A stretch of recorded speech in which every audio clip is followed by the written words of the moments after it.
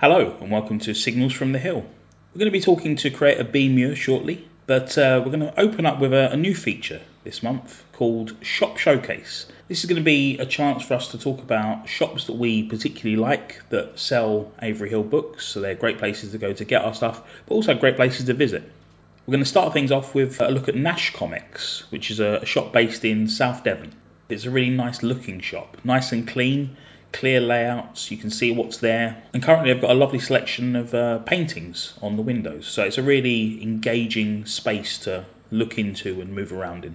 They're also a store that will get involved with events. They were at an event in Dartington Hall, a sort of comics fair, going out and engaging with local people, and they've hosted comics workshops quite recently as well, so it's a sort of place that you can go to get involved in making comics as well as picking up and reading them.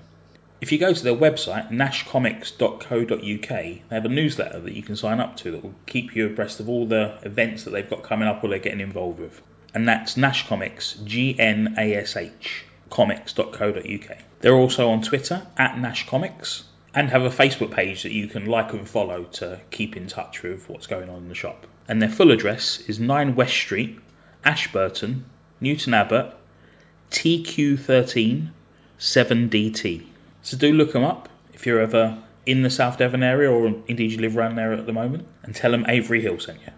The latest news roundup from Avery Hill now. First up, we've got a brand new store on a website that I'm going to pronounce as In Print, but will also spell the URL just because they've been a bit creative with how they're going to go around using that word. So it's www.inprnt.com. If you do /gallery/Avery Hill, that will bring you directly to our selection of prints that are available to purchase through that website. Some lovely stuff, things from Tilly Walden, Simon Morton, Alex Potts, and loads of our other creators. A special offer to the end of February is 25% off any works from Owen D. Pomeroy in our shop. That includes his acclaimed graphic novel Between the Billboards, plus any issues of Reads. And you need to use the code THEPOM at checkout. That's THEPOM. And now, let's have a chat to B. Muir. Hi B, thanks for joining us today. Oh, no problem. Hello. So just to start things off, I was just wondering how far back your relationship with comics generally goes. Were you reading them as a kid? You know what? It's hard for me to remember. I think it started in my teens, where I used to buy loads of manga and stuff like that. I used to pick up weird, odd issues of Batman comics and things, even though I had no idea of what the main storyline was at all, just because I like looking at the pictures. The thing is with Batman, there's usually 15 at any one time, so you're fine. Yeah, exactly. And they're all doing a million different things. And I was like, well, I don't understand it, but I'll try. But he's got gadgets and it's fun and there's weird villains. It's great. Yeah, absolutely. And with the manga, would that have been the sort of Tokyo Pop stuff? Yeah, a load of Tokyo Pop stuff. And I remember me and my little sister discovering King City by Brandon Graham when it was still with Tokyo Pop. Right, yeah. We were like, oh, this is a game changer. So you just really started off just reading good comics, Batman and Brandon Graham. That's not bad at all. That's it, I think. Yeah. My dad had a copy of Persepolis because he used to live in Iran, just before the revolution happened. Oh, right. So that was kicking about. Yeah, we had some my parents had some Posey Simmons comics as well that were on a shelf in this room, that was totally full of books. So it's just finding bits really. And then I've always drawn since I was a kid and was like, I'm going to do that. At some point did my first big thought bubble when I was about 18, I think. Oh wow. So that's great. Yeah. So you just hit the ground running at every possible point. Yeah, definitely. Just went for it. Straight ahead. It's interesting as well. I think there's very few people who are lucky enough to have sort of comics in the house from, sometimes older siblings, but parents as well. I think it's a real sort of interesting thing because it almost sort of legitimizes the process before you start, doesn't it? Yeah, absolutely. Because they're like, oh, well, this is especially things like Persepolis and the Posey Simmons ones. They're like, oh, this is proper grown up literature. that's like, and it was mixed in amongst all these like classic novels and stuff, and you know, weird like encyclopedias that they got with magazines and all sorts of things. So it's all like, oh yeah, this is, you know, it's fine to do this. But it's great because also then it sort of emphasises to your parents, not that it necessarily would be an issue, but just the idea of, you know, this is a thing that people do and make a living from doing. So, you know, it saves that sort of awkward conversation as well, doesn't it? Absolutely. And I like, so me, my older sister and my littler sister, we all studied art at university. So my big sister's 10 years older than me, and we've all like do art-based stuff in our careers in some way. So I think they got used to that idea from like a very way before I did it. And are your parents in the arts or? No, they're not actually. Okay. But I remember my dad once saying to me, he would always like come up and criticise the perspective of things that I'd worked on. Not in a mean way, just being like, oh, well, if you did it like this. Right. He's an engineer and does lots of technical drawing. Okay, I was going to say, does he have any sort of basis to Yeah. And he was like, I really would have liked to be a cartoonist, but then I had children and I had to make money. So I was a bit like, oh, sorry, Dad, ruined your dreams. But I guess even with engineering, there's enough of a sort of, not necessarily a crossover, but a sympathy with illustration and design that it sort of does help in terms of understanding it. Yeah, definitely. And my mum always says, oh, I'm not artistically talented at all. But I remember she would do these drawings. Like, I've got 3 other siblings, and we've got drawings in the house that she drew like just after we were born to like commemorate our birth or whatever. Fantastic. And they're like really good for somebody Yeah. who doesn't really draw like at all. They're great. My dad is 70 and has started telling me how much he wishes he could paint. And he's never mentioned this to me before at any other point in his life. But I think it's prompted by watching Portrait Artist of the Year on Sky Arts, which is this sort of competition. It's very good. It's very interesting. But he's just blown away by people making images from materials, which is really nice, I think, for him to sort of have this sort of burst of interest in something like that. Yeah, definitely. It's nice when that's the thing that you're used to seeing if you like work with artists and talk to them all the time, or something that you do yourself. You know, when you meet somebody who it's not something they do at all. And sometimes people can say funny things where you're like, oh yeah, okay. But I remember having a friend at school who she was like just watching me draw, and she was like, if I could do this, I'd do it all the time.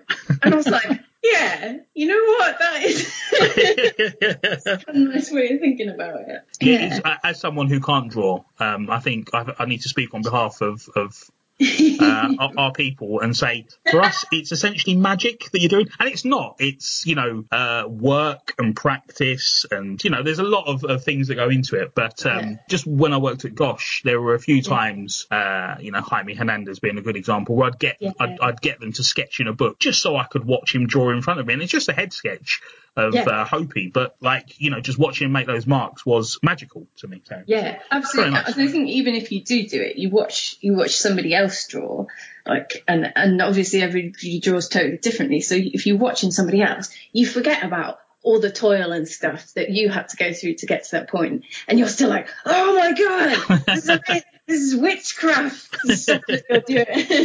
So you went to your first thought bubble at 18 and you were exhibiting? Yes. And what sort of things were you selling there? Was it zines that you'd made, or? So I had this one zine that I'd done. My friend Richie runs a comic shop in my hometown called Ground Zero in Mansfield. And he wasn't at the time, but he's always so into comics, had like loads of long boxes under his bed in his tiny flat and stuff. And he really, I was like, I'm doing this comic show. It was actually like an ex-boyfriend paid for the table for me, so I didn't have to pay for it at all. That helps. By the time it came round. Pure profit. Yeah, exactly. Get what we want. And by the time it came around, we split up, and I was like, oh, Richie, do you want to do this show with me? Because I knew he did lots of like comics online and stuff. And he was like, yeah, sure. And his brother works in printing. So a lot of it was, it's like, and whatever. And he's like, yeah, you should put together a book for it, which I really wanted I was going to do anyway, but, sort of do it on my home printer, and it would have been a lot shorter. So we both kind of like squirreled away and worked on these books. And I did a little, I think Ricky still got a copy somewhere, and I found some in my parents' house the other day, and they're quite embarrassing to look at now. And I hate a lot. There's some stuff in there where I'm like, oh, this is good actually. For a lot of the jokes, I'm like, oh, this is a bit dodgy and a bit like right, trying to be really blokey and like. It was a different time. Yeah, I was 18. I didn't know. I was a teenage idiot. Yeah, I think there's very few people that would stand by anything they made at 18 and sort of go, I think this just represents me forever now. That's fine. This is it. I'm never going to improve. This is what I think about the world, and I'm set in that forever and ever. Yeah, so it was like a little book of short stories, and I think that's all I had. I did sat and did some live commissions and stuff while I sat there. And was it enjoyable as an experience? Yeah, it was really enjoyable. I think because I was there with a mate who's like a bit older than me and much more confident.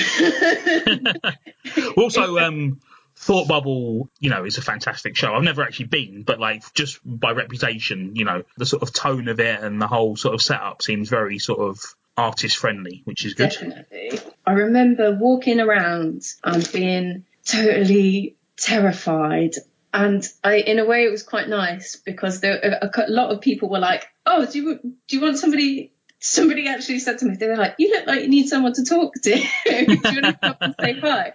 Because it's like, oh, there is this terrified child wandering around just like.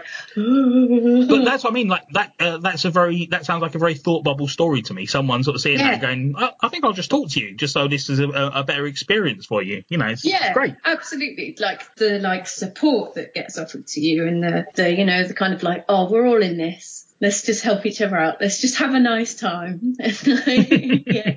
You obviously carried on making comics after that. Yes. Yeah. And I was just looking over your work at the moment. It seems like your sort of, I guess, ongoing project would be Boys Comics, your webcomic. Would that be fair? Oh, yeah. The Boys Comics. That is, it's just turned into a huge thing that is going to probably take up a lot of my life now. It's going to be dominated by boys. What would you say is the sort of the scope of it? What's the sort of? Because I mean, it's very easy to classify it as an ongoing webcomic gag strip. But do you want to say a little more than that about it? No. No, do, because that covers it, doesn't it? Go there, and there's some great stuff. It covers it. In the beginning when I was doing it, I was going to do like this big story with them and like the philosophy of boys and where they came from and it was going to be like a study of boys, and it was going to be somebody who was like examining them and talking about them, and like the only thing that was certain about them would be that boys will be boys, and they will do the things they want to do. And I made up this big complicated narrative, and it's actually my friend Remy Boydell, who's a great comic artist, and she was like, now, you know what? I did these silly little gag strips. She's like, just do those. She's like, just do those. Do them every day. People love the funny internet things. And it's true. It's great. They do, yeah. But it's nice as well because there's some really nice sort of visual stuff there as well, like purely visual stuff. So it's a nice sort of mix of gag stuff and sort of dazzling comic-y bits. Yeah, they're good to do as well because it's just like, I don't think about... Sometimes I think about the gags really hard. Sometimes I'm lying awake at night and I'm like, oh, that's a good boy comic. But in terms of actually doing them, I just go like, just get it down, get it done. Yeah, so it's nice to have something that isn't as laboured as some of the other illustration work that I do or other comics that I work on.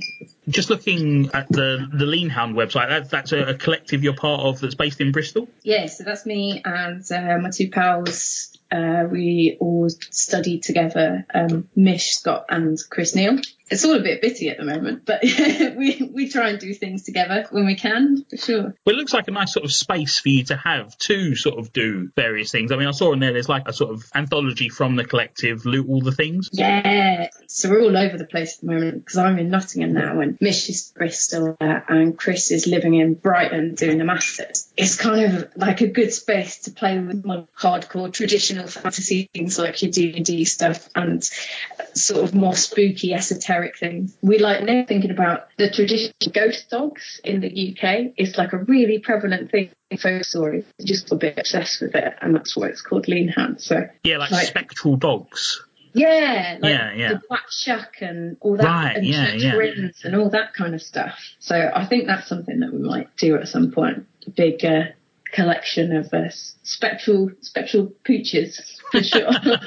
And you've got a zine of your own on there called Canna Darling? Yeah, I went the other year. I had my granddad died and I left a bit of money, and he used to do lots of travelling all over the place. So it's like I basically used it to go to Vancouver because I've always wanted to go. And initially it was going to be me and my little sister, but she had like the worst time sorting out her passport. She messed it up, and she only figured out like a week before we were going that she was like, shit, actually I can't come. So it was going to be the two of us, and then I was like, oh no, it's just me, just by myself for 10 days. And initially I was quite like terrified because it's the furthest I've ever travelled and being by myself, but it's great. And I love the feeling of going somewhere new and you look at things differently and you're like, oh yeah, suddenly even a lamppost, you're like, I'm going to draw the shit out of that lamppost. And as well as the zines at Lean Hound, you've got things like patches, pins, prints, postcards. Yeah. I say it seems like a really good space to let you sort of express a few different things. Yeah, definitely. And it's a good space to be able to play together with things and be like, I'm just going to try doing this and see if this works. And it's really nice for doing conventions and things to have two other people with you. It gets a bit like, sometimes within the space it can get a little bit, I think it's easy to get confused when you're an artist doing things in a collective and be like, but what's me and what's the collective? And it doesn't really matter because it all informs each other. Absolutely. I think that's the key, isn't it? There's a sort of like an overlap that sort of like, as you say, feeds into one another. It's great. I used to get so worried when I was doing stuff, especially when I was studying, and I think it's common with a lot of people who are studying, where you're like, but I don't know what kind of work I make. I make all these different things and it doesn't all fit together properly. And afterwards you realise that that's just totally silly, and it's fine to dip all your fingers in all of the pies, but as long as, you're still having a good time and it's still something you're enjoying doing. Yeah, there's a danger of veering into the world of branding if you go too far, isn't there? That's sort of... Absolutely. Some people do. Some people do have this, they're like, I do this thing and I do this thing really well and make careers off that and have a great time doing that. But sometimes you have to accept that you're a person who is like, actually I'm gonna hop over here for a bit and then I'm gonna do this and then I'm gonna do that, and it's all good. Yeah, absolutely. It's what works for you, isn't it? That's the key. Yeah, definitely. And you've been involved in, well, at least one anthology that I could see away from Lean Hound, the Dirty Rotten Comics. You did a strip one of their things. Yes, yeah. Again, what a great sort of space that is in the UK comic scene. Oh, it's so nice. It's so good to just be like, and it was always the case of doing stuff for Dirty Rotten Comics. I haven't done stuff in a while because it's always been during big deadlines, but it's really nice to see it come up and be like, yeah, you know what? I will make a 4-page comic. It's nice to have that deadline and be like, and then it's going to be in a book. Well, then also, the great thing is the sort of production distribution part is sort of removed from the equation for you as well, isn't it? Yeah, definitely. I'll draw this, send it off, and it'll magically appear. And then you get back this nice book filled with other comics as well. It's great. And not quite collaborative, but something that I found interesting about your sort of work is the fact that you do scribing as well. Yeah. Do you want to just tell people what scribing is? This is a great job, and it involves going to live events, and it's quite often for corporate businesses. And they'll have a big meeting that will go on for maybe a day, maybe a couple of hours, and about something. Sometimes it's something incredibly specific, like it's a conference about people who sell tyres for one kind of tractor, and they have a whole conference about that. And then you get like an enormous sheet of paper and you draw live. You do basically visual note taking and then lots of little cartoons and stuff to make something that might be quite boring into something pretty interesting and fun to look at, and a nice overwriting thing for people to look at the end of the day. It's like an odd translation job. So you go to a big old meeting and you turn the words into pictures. I just think it's such an incredible thing to do. I know Julia and Jess who do it as well and make comics, and I just think it just seems like such a great thing, a great exercise. I know it's not; it's a job in and of itself, but I just think for a comic artist, just given that thing of like, I always think for commercial illustration for comic artists, the great thing is you'll be asked to draw things that you're not necessarily comfortable drawing or you wouldn't choose to draw, so suddenly you get sort of pulled into that. But scribing seems like a high wire version of that, where you sort of anything can be said and then suddenly you've got to turn it into an image. What a great sort of skill set to have. Definitely. And it's also fascinating because you come away from a day and you're like, oh, I've learned something about a thing that I had no idea existed. Sometimes you don't. Sometimes your mind is flooded with acronyms and you're like, oh, I've just got to get through it. But like your tractor tire knowledge now is just completely off the scale, isn't it? Exactly. People are like, did you know anything about tractor tires before? Because you seem to be really up on this. And you're like, no, I just learn all this on the fly. You turn up and you're like, I didn't bring any black ink. This could be a problem. Yeah. And did you notice, I don't know, the sort of timeline in terms of the overlap of you starting to scribe? I mean, you're obviously making comics when you're 18, but have you noticed any changes in your process, any sort of influences on your own comics work that has come from doing scribing?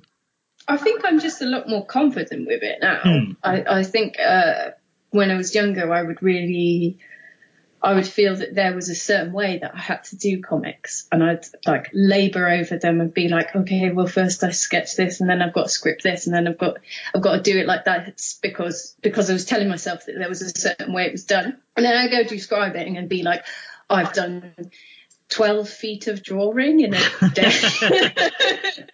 Well, also, I guess it would build such confidence just in the line of your drawing. Like if you're laying down a mark, you're sort of like, well, this is going to be what it is, so I can work with this. And with scribing, you're like, you just have to go with it. You can do planning and but there's only so much you can do. You can like plot out where you're going to put things and plan what the themes you're going to involve are kind of doing, or if you're going to do a landscape that you put things within. But you do have a limited amount of time, and you just have to start at some point and have to like go for it. And there's something about the immediacy of that makes you a lot more makes me feel a lot less worried about making comics. There's still the fear, but I'm just like, you know what? You just have to do it. You just have to get in there and do it. And if it turns out crap, then the next page will be better. It's fine. And if you're working on a comic, the odds of some random person talking about, gear differentials and derailing every plan you had for the image is unlikely, isn't it? It's very unlikely. Yeah, exactly. You've got a bit more control. No one's going to come over and be like, actually, you've spelt his name wrong. So in terms of Avery Hill, you mentioned that Ricky has one of your first zines. Was that something he'd picked up from you at that thought bubble, or is that something you've gifted him in the meantime? I totally don't remember, because I know he has one. Thief. You're calling him a thief. That's fair enough. Yeah. He took it from me. He's a sneaky man. But he could have. I think there were a few in Gosh at some point. There were definitely some in Orbital. Right. So it could have come from anywhere. Could have come from anywhere, off the back of a van. I remember, I guess when I was like 20, I can't remember when it was. And it was when Avery Hill had just started, possibly. Oh, right. And when Ricky had just started doing Metroland, before Julia was He's drawing it himself at this point. Yeah. These are the early days. These are the wild early days of Avery Hill. Yeah. And he was like, oh, I'm doing this comic. He's like, and would you do a pin-up for it? He's like, a little commission. So I did him these 2 drawings, which were years and years and years and years ago. And it's weird looking at them now. And looking at Metroland now, being like, oh, it's changed so much. It's a different thing now, isn't it? Yeah. Yeah, definitely. And I'd always see Ricky at places and be like, when are you going to pitch us a book? And I go, But eventually you did. Do you remember what the initial, was it just like a one-line email you sent to Ricky where you were like, I think I've got something, or did you actually, So he actually emailed me and was like, oh, we've got a space. He was like, we're bringing out some books in the autumn. He was like, we've actually got a space for another one. He's like, do you want to do one? He's like, if you've got something to pitch to us, do it. And I just got this email and was like, well, I'm not going to say no, am I? I'm not going to be like, not got anything else going on. But it's great because rather than sort of pitching and waiting for acceptance, you're essentially being commissioned at that point, aren't you? Like, there is a space, you will get published. And I didn't have an idea for anything when Ricky emailed me. That seems remarkable to me because it's such a rich piece. It just feels like, I don't know, it feels like it was just, it would have been ready and waiting for you. So it's remarkable that you sort of built it from the ground up. So we'll talk more about it in a second. Yeah, definitely. It's a lot of bits of things that I'd been working on for ages when I was a lot younger and totally forgot about, because I was just like, oh, I'm not going to finish this, and discarded it and totally forgot about it until I was like, oh, Ricky's asked me to pitch me a book and I really want to do a book, but I don't have an idea for one. And then I was like, wait, of course I do. There's all these ones that I chucked on a pile somewhere. And what actually arrived was Izmir. Yeah, that is right. Do you want to outline to the folks at home what that is? Ah, yeah, let's do it. Let's do the outline. It is, so it's like a fantasy mystery story about set in the city of Izmir, about a little cat sculptor called Ed. He's a little cat. He also sculpts little cats, and he's there's a lot of disparate things, or they seem disparate things going on. He's kept up late at night by his mysterious neighbor who's like crooning all these like really sad songs late into the night, and there's like eco-terrorists exploding buildings into flowers, and there's a prime minister who's up to some like undefined shady things and has also commissioned him to do this sculpture. It's all about all these things all together, and the city, and finding out little mysteries in these things. Yeah, as I say, it's such a rich book visually and in terms of ideas and characters. Like, there's always something happening, but it's great because there's so many, as you say, apparently disparate things happening, but it just weaves together so nicely as well. I'm more amazed than anyone that it weaves together nicely. I'm not going to lie. I don't know. Have you read any Nicolas de Crécy, a French creator who did? I haven't actually, and I know that Carter Mania did put in the We Should Be Friends podcast that they did, where they very nicely everyone talked about my work very nicely, which is lovely of her. That they mentioned Nicolas de Crécy, and I'm pretty sure they did. I'm pretty sure it's the same guy. And I'd never heard of it before. And I saw it and I was like, oh no, I like this. I do. These are the ones with the vampire and like Izmir. It's very hard to sort of summarize any of his books and make it sound sort of like, oh, and obviously then this happens. But, yes. But they are also remarkable. But a similar sort of energy to the visuals as well. But fantastic stuff, as Izmir is as well. Like a really tremendous piece of work. Do you have any sort of, not influences necessarily, but what sort of creators do you look out for in terms of work, contemporary or ones from the past? I love Evan Dom, who does Rice Boy and Vatu. Right. It's just a webcomic. I really like his stuff. And I think it's easy to, like, if you look at it, I was saying this to my friend and he was like, oh no, I totally see where your stuff like comes from. And I really like Emily Carroll. Well, again, there's a sort of folk horror element, isn't there? Yeah, definitely. It's weird with comics because I think my finger is definitely not on the pulse with a lot of like modern comics, because I like things, I get shown things by people. I like this person not because they're my friend, but I'm more, I'm like, I can get really stoked about this because you've just brought out this thing and it's really, really good. And I know you. But also, I guess, being in a collective immediately, you see the other members of your collective's work and then they'll share things. Obviously, social media is such a different way to consume now, isn't it? With Twitter and Instagram and whatnot, there's so many images that flip by you, and the ones that you choose to click on and find a bit more about the creators, it can be so sort of random, can't it? Yeah, absolutely. I know sometimes it's just nebulous things of just the people that you feel more engaged with, and that's different for everyone, for sure. I always get people, when people are like, what's your favourite comic at the moment? I'm like, I don't know. But like I said at the top, it's one of those things where there's no right or wrong answer, is there? It's just what you like. That's fine, isn't it? You know. I always love seeing Lottie Pension stuff. Like, really grabs me. There's a comic she did called Part-Time Cafe Worker, about this little, I think it's a rabbit, or I don't remember, this little animal who's like, oh yeah, you know, my day job is an artist, but I just really love to be a barista. I just really love to work in a cafe. And it's all about this tiny animal like working really hard on their coffee in their spare time so that they can be a coffee artist. And they're like, I just keep getting all these commissions. My agent keeps calling me about illustration work, and it's so annoying. It's really getting in the way of this cappuccino. Yeah, exactly.